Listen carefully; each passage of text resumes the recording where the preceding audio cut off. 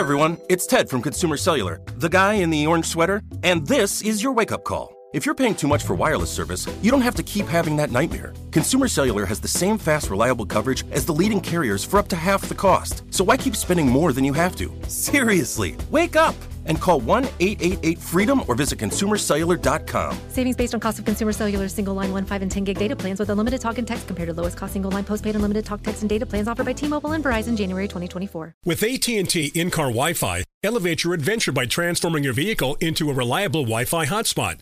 Connect up to 10 devices up to 50 feet away from your vehicle, making it ideal for camping and road trips. Don't miss out on the fun. Embark on your next adventure today. Visit att.com/in-car Wi-Fi to check if you're eligible for a free trial. Always pay careful attention to the road and don't drive distracted. Wi-Fi hotspot intended for passenger use only when vehicle is in operation. Compatible device and vehicle required. Looking to step up your Mother's Day flowers? The Home Depot has an idea. Let Mom's green thumb do some digging with colorful flowers, pots, and premium soils to bring out the most in her patios, walkways, and gardens. Right now, get Vigoro potting soil, just $8.97 for strong, healthy, vibrant plants indoors and outside. Shop our wide selection online and pick up your order in-store and give Mom the gift of a beautiful garden. Get Vigoro potting soil, just $8.97 at the Home Depot. How doers get more done. My next guest is a successful person. He's a native of Oakland, California. That's home of Black Panther. Name of the company is Maven, a California-based hair extension company that partners with stylists who serve as the sales force for the hair extension their clients buy. Please welcome to Money Making Conversation the CEO and founder of Maven, Deshaun Emira. Hello, and thank you for having me. I appreciate it. Cool. I really do. You're in California, and so could you mind telling me what's your educational background, your little history before we start talking about you becoming a CEO and a founder? I was born and raised in Oakland. I went to high school there. After high school, I went to Hampton University. So I'm an alum of HBCU. So is my executive producer. Alum. She's a Hampton grad. So happy. She's cheering in the background, sir. So all right, let's go. HU all day. Yeah. Mm-hmm. So I got really interested in I wanted to travel when I got to college, or I've always just sort of wanted to. I've been curious about the world. So sophomore year I traveled. I went to Japan for 6 months. I studied abroad there. Ended up doing the same thing again the next year in Spain. After I graduated, I moved to China, and we can get into what I was doing over there later. But then, education-wise, I ended up going back to school.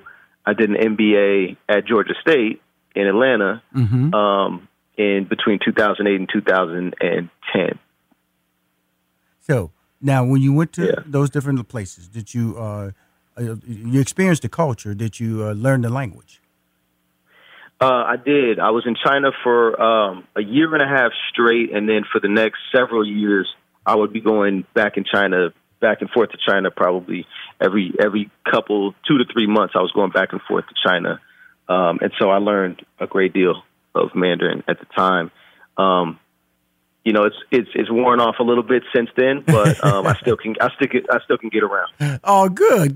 Tell me this: what I always like to explore new opportunities. That's a new opportunity from a social and a lifestyle standpoint. What did you learn from that experience? Because when we go out and travel, you are an African American male, and so there are perceptions about us. In different parts of the country. I know I've experienced that. So were there any perceptions that you had to overcome, you had to deal with in your travels?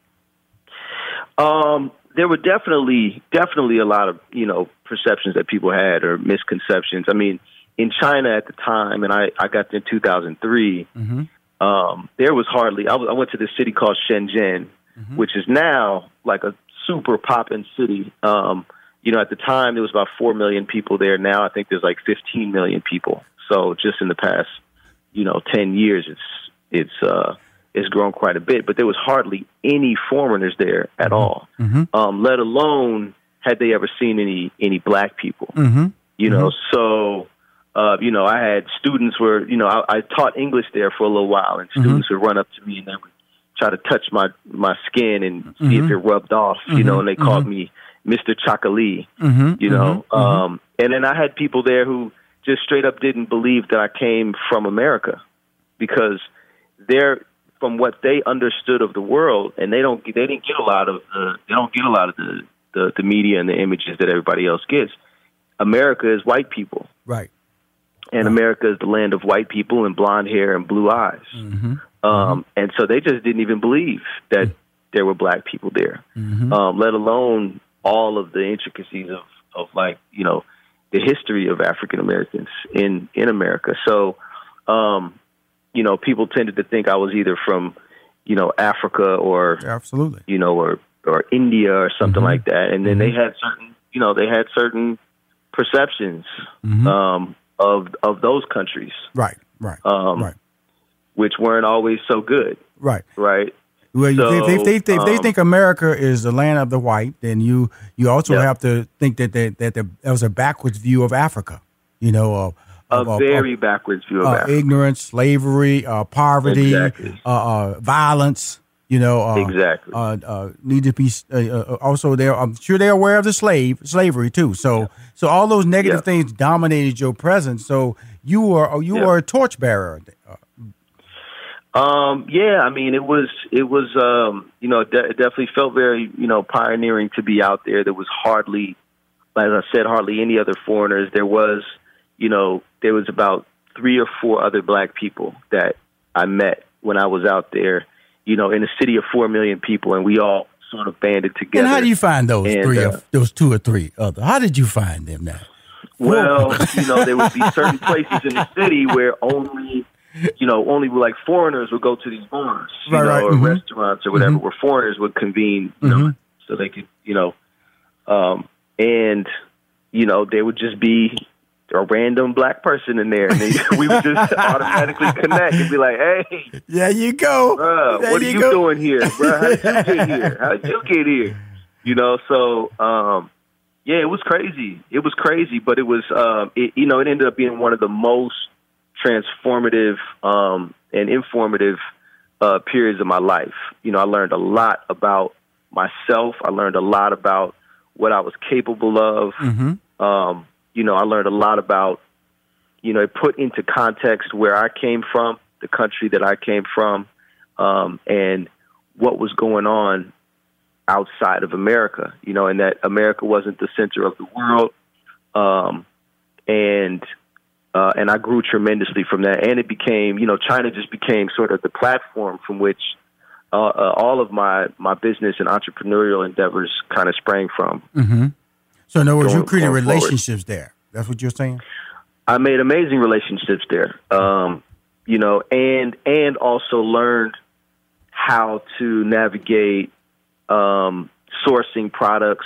You know, so I went to hundreds of factories, figured out, you know, the first thing I started importing from China, because I just wanted to make some money, were like sneakers. And so I saw they had sneakers out there, and I started buying them and sending them back home. And through that process, learned all about, you know, shipping from China and freight forwarding and customs and tariffs and all that, and learned how to negotiate with the Chinese and how to find different factories and source different products and figure out, you know, quality control and who to trust, who not to trust.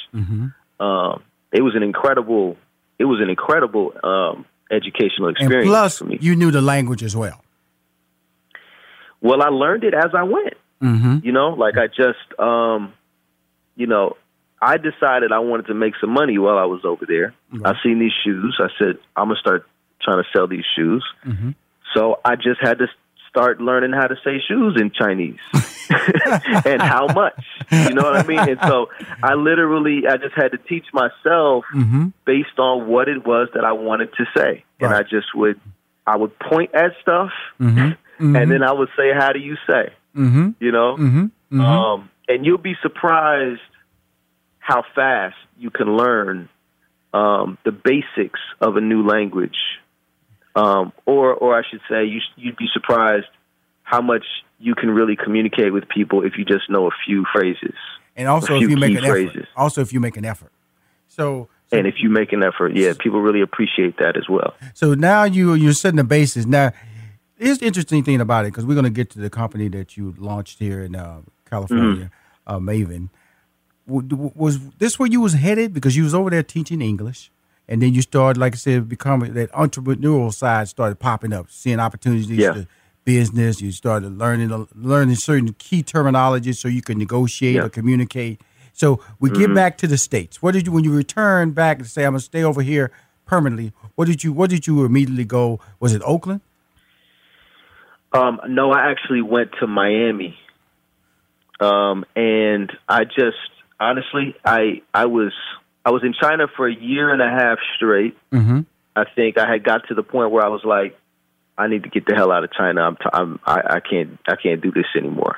You know, like it had just got all the way to that point. I loved it for a while, and then it became like I just became super homesick, and I wanted to go somewhere beautiful. Well, you chose Miami. That's the right place now. You know, China's not the like, you know, or Shenzhen, I should say, is not, you know, it's not the most beautiful environment to be in. You know, it's manufacturing. It's crowded, full of people. It's polluted. There's a lot of beautiful things in that country. I don't want anybody to, you know, take that out of context, but Shenzhen is just, it's a crazy and hectic metropolis, and I wanted to go somewhere beautiful. I knew some people down in Miami. I had started to develop some contacts in China around importing furniture. Right. It was the housing bubble was like in full gear, and everybody was building and buying condos in Miami. And I said, I'm going to go to Miami. I'm going to import a couple containers of furniture, and I'm going to start selling furniture in Miami. And I love that's you, literally, that was just literally how I was thinking. You down there. I want to go somewhere nice. Well, you went somewhere nice now. You went somewhere, Deshaun. You went somewhere nice now. You in Miami, 2000. Yeah, you went someplace nice now. That's the beauty capital of the world down there, brother. Yeah, it's beautiful. It's beautiful. Just beautiful. Just beautiful. Just pretty things just walking around. Right now. Just pretty things just walking around. Just walking around. Go to Burger King. Oh, you're so pretty. Oh, you're so pretty. Just walk to the corner. Oh, you're so pretty. Yeah. Walk down on the beach. Oh, you're so pretty. Oh, this is so much better than China. But when we come back, we're talking about, man, he's the CEO. And he's the founder of Maven, a California-based hair extension company. We'll be right back with my man, Deshaun. I love talking to him. I just wanted to make sure that we understood his roots before we start talking about the roots that he's using to make a lot of money with hair extensions. Hi, this is Rushion McDonald. We're having a very great conversation with the CEO and founder of Maven. He's on the phone talking about his past, his roots, which I think is important when people try to understand how people are successful. It's not, people don't pop up and be successful. They develop traits that they pick up along the way. They develop relationships they pick up along the way. And then you turn around and you look into your past. I always tell people, if you want to find out your future, look into your past and you understand why you can be successful. Because it's the roots that you established in your 20s that really will set the stage of what you're going to make economically in your financial life in your 40s and your 50s. A lot of people always looking ahead. They always looking ahead and go, what am I going to do? Just look backwards. It's all been established like that, because what happens, Deshaun, is that a lot of people, they start shifting. They get married, they have kids, they move away. And so those dreams those original dreams kind of go away. And so you have just done that in yourself. And so to launch this company, was it an idea that you created by yourself, or you brought in other people to help you, to motivate you and financially support you? So the way that I ended up in the world of hair extensions and hairstylists and salons, you know, I had this incredible background in supply chain and importing stuff from China, and by this time, and this is about around 2012 or so, after I had finished grad school, got my MBA, I was sort of just trying to figure out what I wanted to do. I knew that I wanted to start a company. I knew I wanted to build a company that was going to be large and impactful. I had the notion that I wanted to raise venture capital to do it. I wanted to be a venture capital scale business, but I didn't know exactly what it was yet. So I took sort of just like some odd end jobs so that I didn't have to take a corporate 9-to-5, which would just like suck all my time and my brain space, you know, away from me. And so I literally just I had an MBA and spoke Chinese, and I just started like valeting cars because I could just do it for a few hours, make some money, and then I could just go to Starbucks and be on my computer researching stuff all day. And I just tried different things. And then someone in my family who's a hairstylist asked me if I could help her get some hair extensions from China. Oh, okay. And so I did. Yeah, and so I did. And in the process, I took the hair extensions to these hair salons, and I said, "Can you?" And they, and they said, "I said, is this good quality?" And they said, "It's great. Can you get some more?" And so I said, "Yeah." How did you say yeah, though? How did you say yeah, Deshaun? Did you say light bulb? Yeah, yeah. I can work this out. Yeah, I can make this happen. At the time, it was I could do that. And the way I looked at it at that point was, I'm valeting cars. I can make more money just selling some of this hair to these hairstylists right now. Right. So I ended up just like selling hair out the trunk of my car to these hairstylists all through Oakland. And as I was doing that, the light bulb started to get brighter and brighter and brighter. And then I saw something much bigger than just hair extensions. What I had been taught to see through all these, all the years of like importing from China and, going to B school, I had been trained to see how products were distributed. Right. And that was the part that was the light bulb for me, because what I saw was, okay, we're buying, $6 billion of hair extensions, $9 billion of just beauty products in general, as in the African American community. However, all these salons that I'm going into to sell these products, they're not selling products in there. They're not selling the hair extensions in the salon. They don't have a big old retail section in their salon, which you might see in some of the more mainstream, big city, salons. And the main reason for that is because they just can't afford inventory or manage it.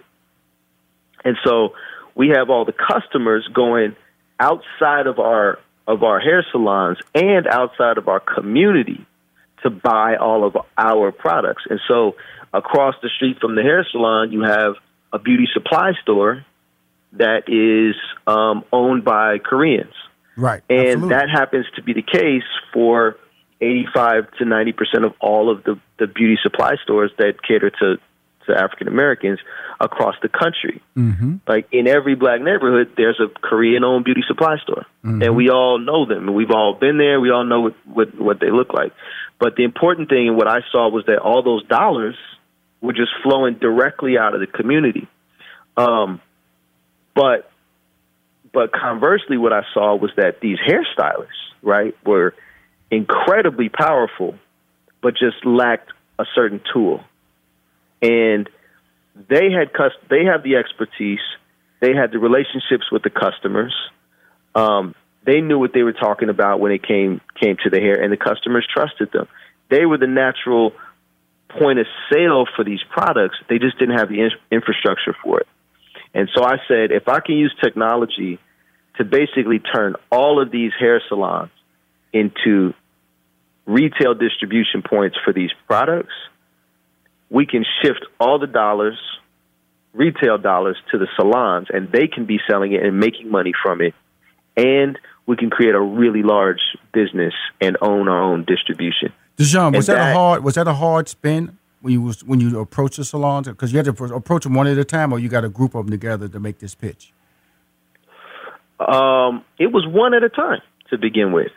It was one at a time. I mean, I started with like 3 hairstylists. I had the idea, and I said, okay, let me just sort of validate whether or not this could work or not. Right. And I built, I'm not a technical guy. Like, I don't make websites and stuff, but I pieced together this really janky, little, MVP, we call it like a minimum viable product. Right. And just something where I could test what the premise was of the entire business, which is, if I give a stylist this tool, a stylist can sell the product. Let me just test that. And then I'll figure out later, okay, how do I go get all the hairstylists? But if I could just prove that, then maybe I can get somebody to fund me to go and get all the hairstylists. And so I did that, and I did that with 3 hairstylists, and then it was 5 or 6 or 7.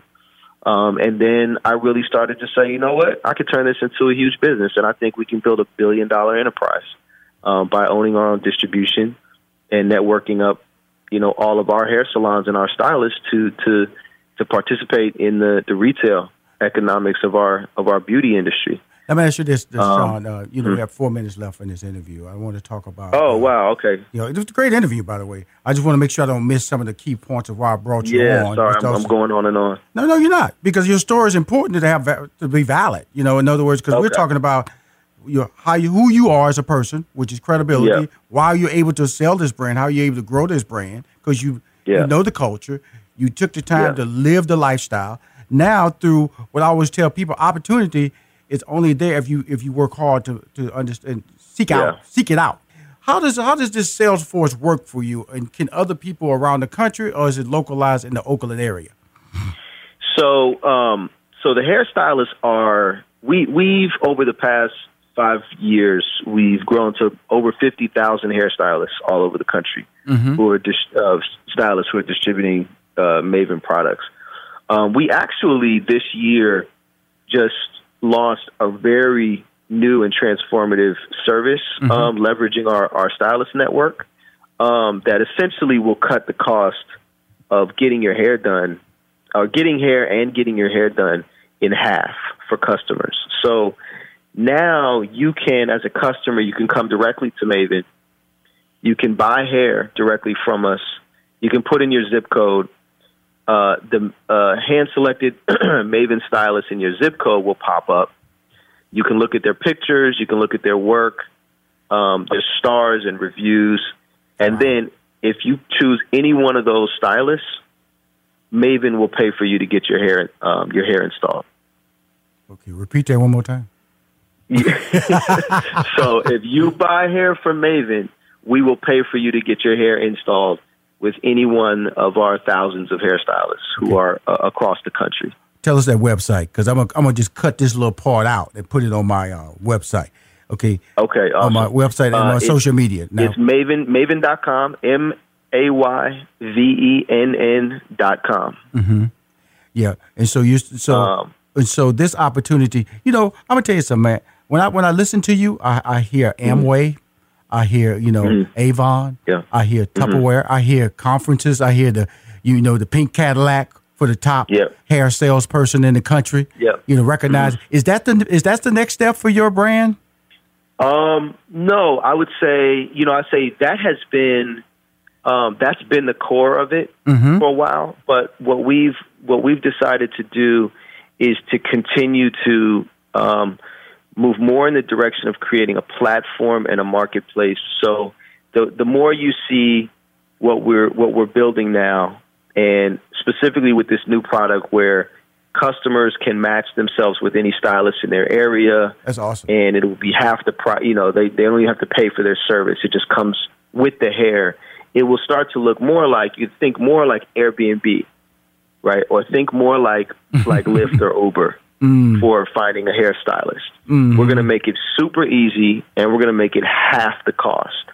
Obviously, this is not as you say, a janky website. You have modernized your abilities, and you've taken it to the next level. Hey, Deshaun, man, you got my cell number, gave it to you off air. I live in Atlanta, live in Houston, Texas.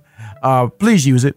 You're a talented person. Your story is incredible, and I'm very seriously. I'm going to take that little clip, and we're going to get some images of you, and we're going to put it on my Facebook. I almost got 1 million followers, Instagram and Twitter, and to promote your brand. And you keep winning, okay? That'll be amazing, and I appreciate that, and I appreciate you giving me the opportunity to use your platform to spread the message and tell my story. I appreciate it. Your story is awesome.